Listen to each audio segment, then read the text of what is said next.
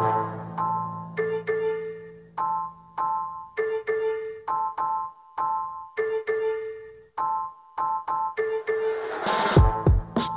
Dani Stover, and this is Today in TO, a podcast that takes a look at the biggest stories in the city and connects the dots on what's going on. On today's episode, what makes the TTC feel unsafe? A woman shared an experience she had on the subway, and it got city councilors showing their privilege and talking in circles. Again, instead of, actually addressing the root issues. It's exhausting, but it's also making me hungry for late-stage capitalism. I mean, a hamburger.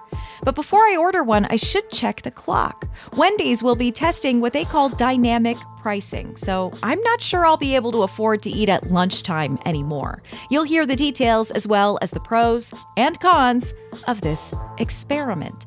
Plus, do you remember Flux?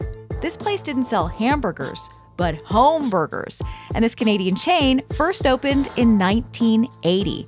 At one point, they were operating 30 locations across Ontario, and now only one remains. That's all coming up on Today in TO.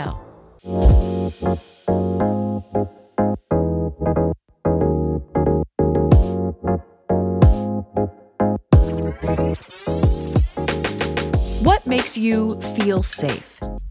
I read something the other day that I've been moving around inside of my brain, and it was a comment about cycling in Copenhagen. And it said something to the effect of, cycling in Copenhagen is safe and it feels safe. And those are two very different but equally important things.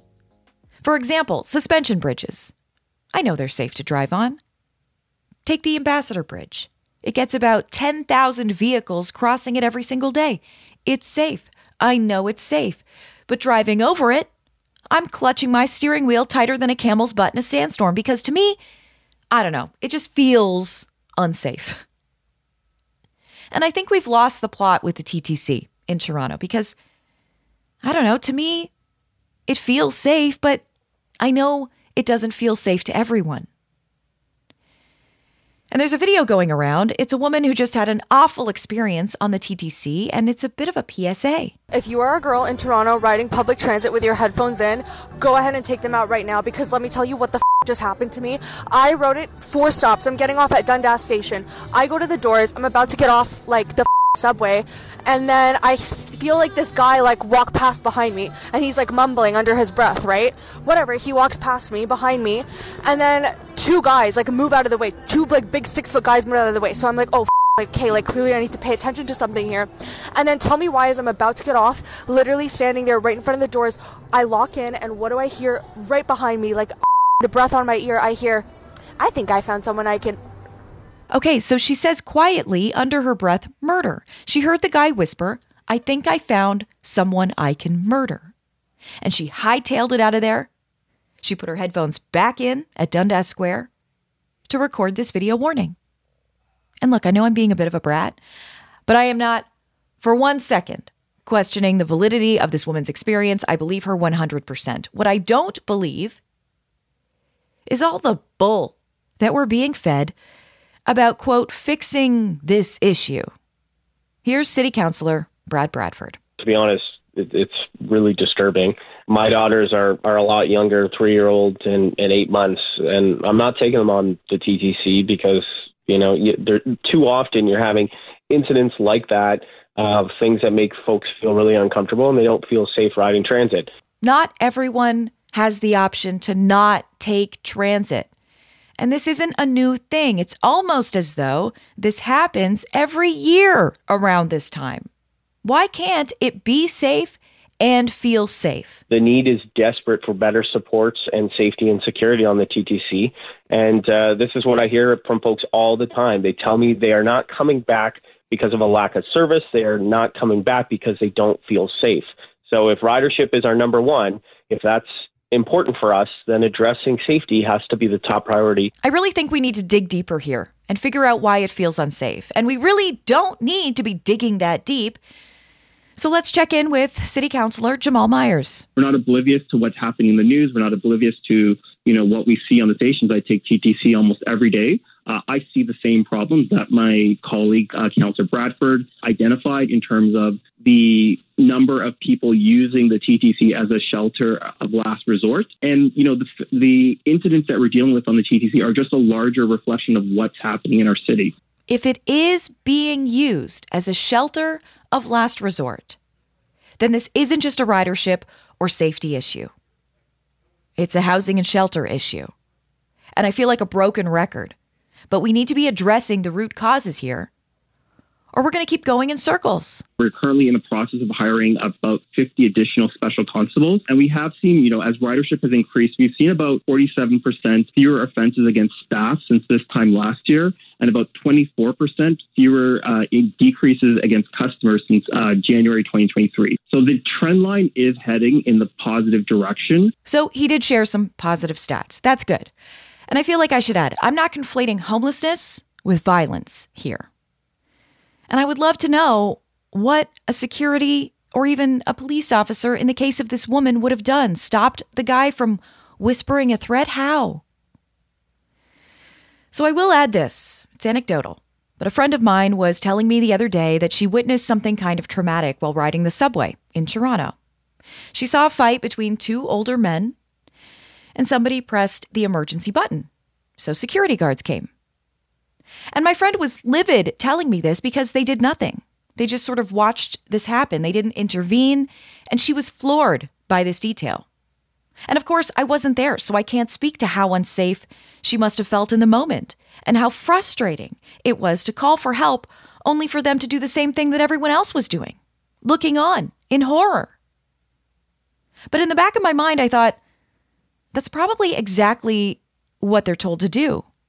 Their job isn't necessarily to break up a fight between two meatheads on the subway. Their job is to make sure everyone feels safe. I don't think this is an easy or fun job at all, but they come in after the fact. I'm not quite sure how more security or police down there is going to stop threatening whispers. But I do know that if more people had places to go in the city to stay warm, they wouldn't need to seek temporary shelter on the subway system. On the way, do you remember when the price of a hamburger was the same regardless of what time you ordered it? And you might be thinking, wait, what? It's like that now. You order a hamburger at noon, you're paying the same price as you would at midnight. But for how much longer? We could be encroaching on a new way of doing things, and I'm not sure how I feel about it. It does make me hungry, but I don't know if I can afford to eat at lunchtime anymore.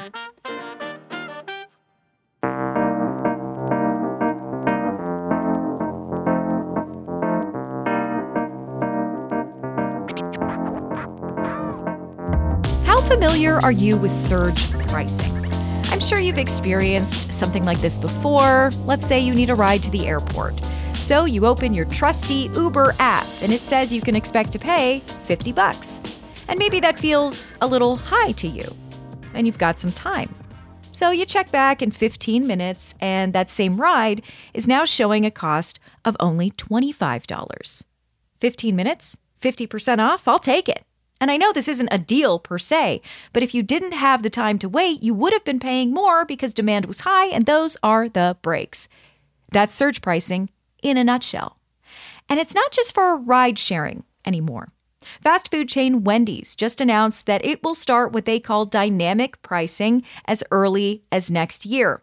It'll first roll out in the United States, with the CEO, Kirk Tanner, stating that the company plans to invest millions on digital menu board technology.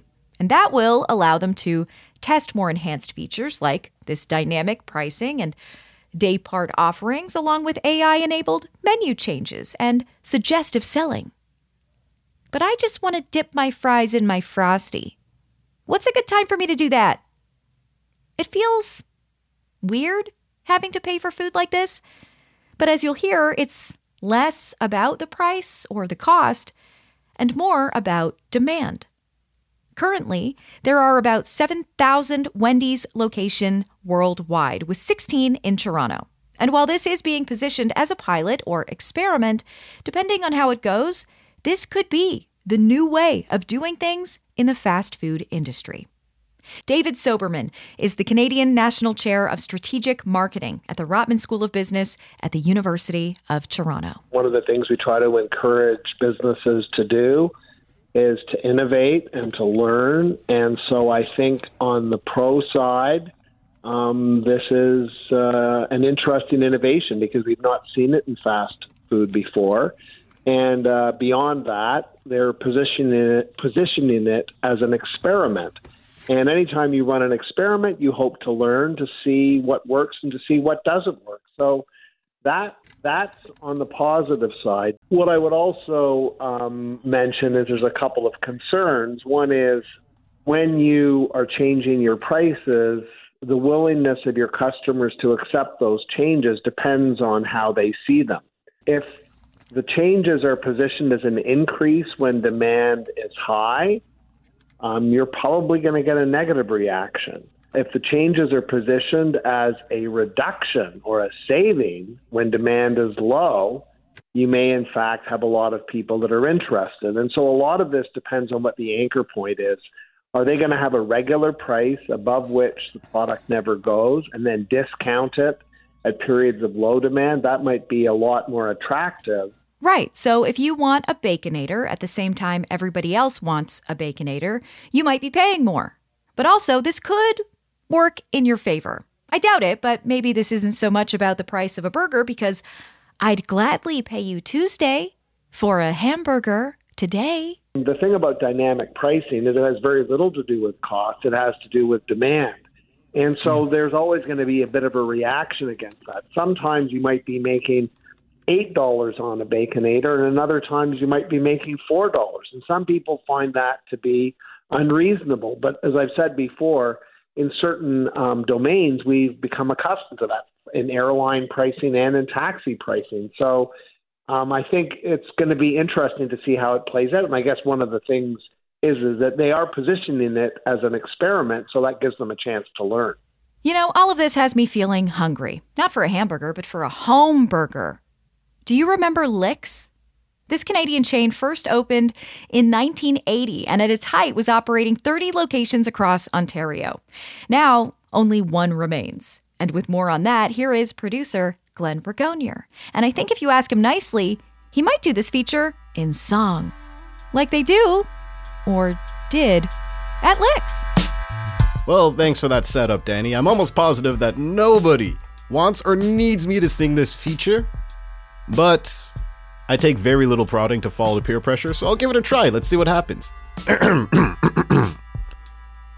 In the early 80s, Canada needed food, but the only thing we hunted for was a burger that tasted good. And I'm not doing it anymore. That's the end of that experiment. I'm just going to say the rest in prose from now on, and you're going to have to deal with it.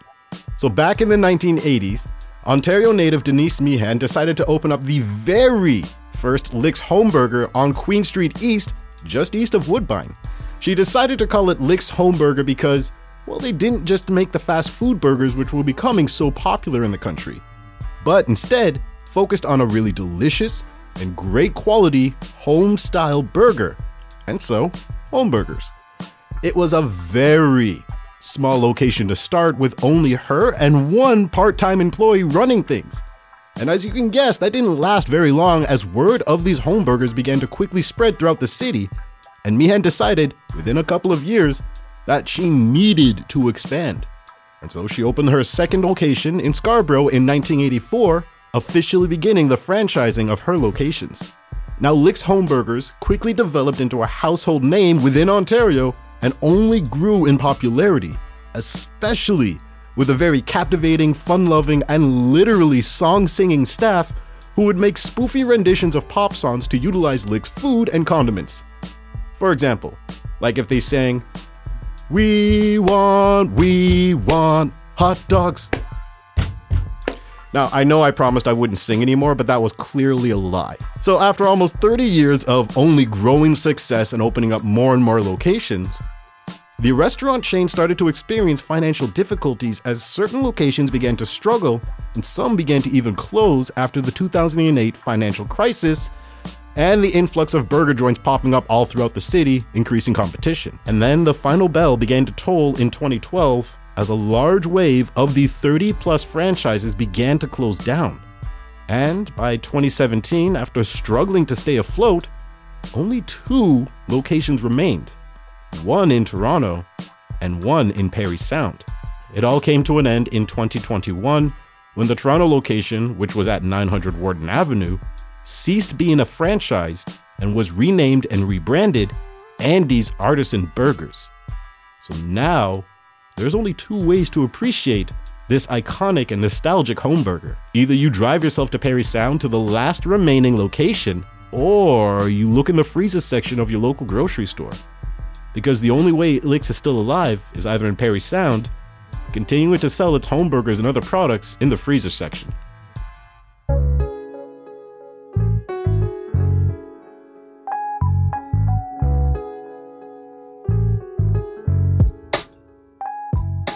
You know what will never have dynamic or surge pricing? Today in TO. It's free no matter what time of day or night you listen. So tell a friend, will you? This podcast is brought to you by 640 Toronto and features audio from shows across the Chorus Entertainment Network. My name's Dani Stover. Today in TO is produced by me, Glenn Bragonier, and David Spargala. Chris Dunner and Andrew Durnford are advisors to the show. Join me again next Wednesday for a brand new episode. And in the meantime, enjoy the rest of your week, and we'll talk soon. Bye.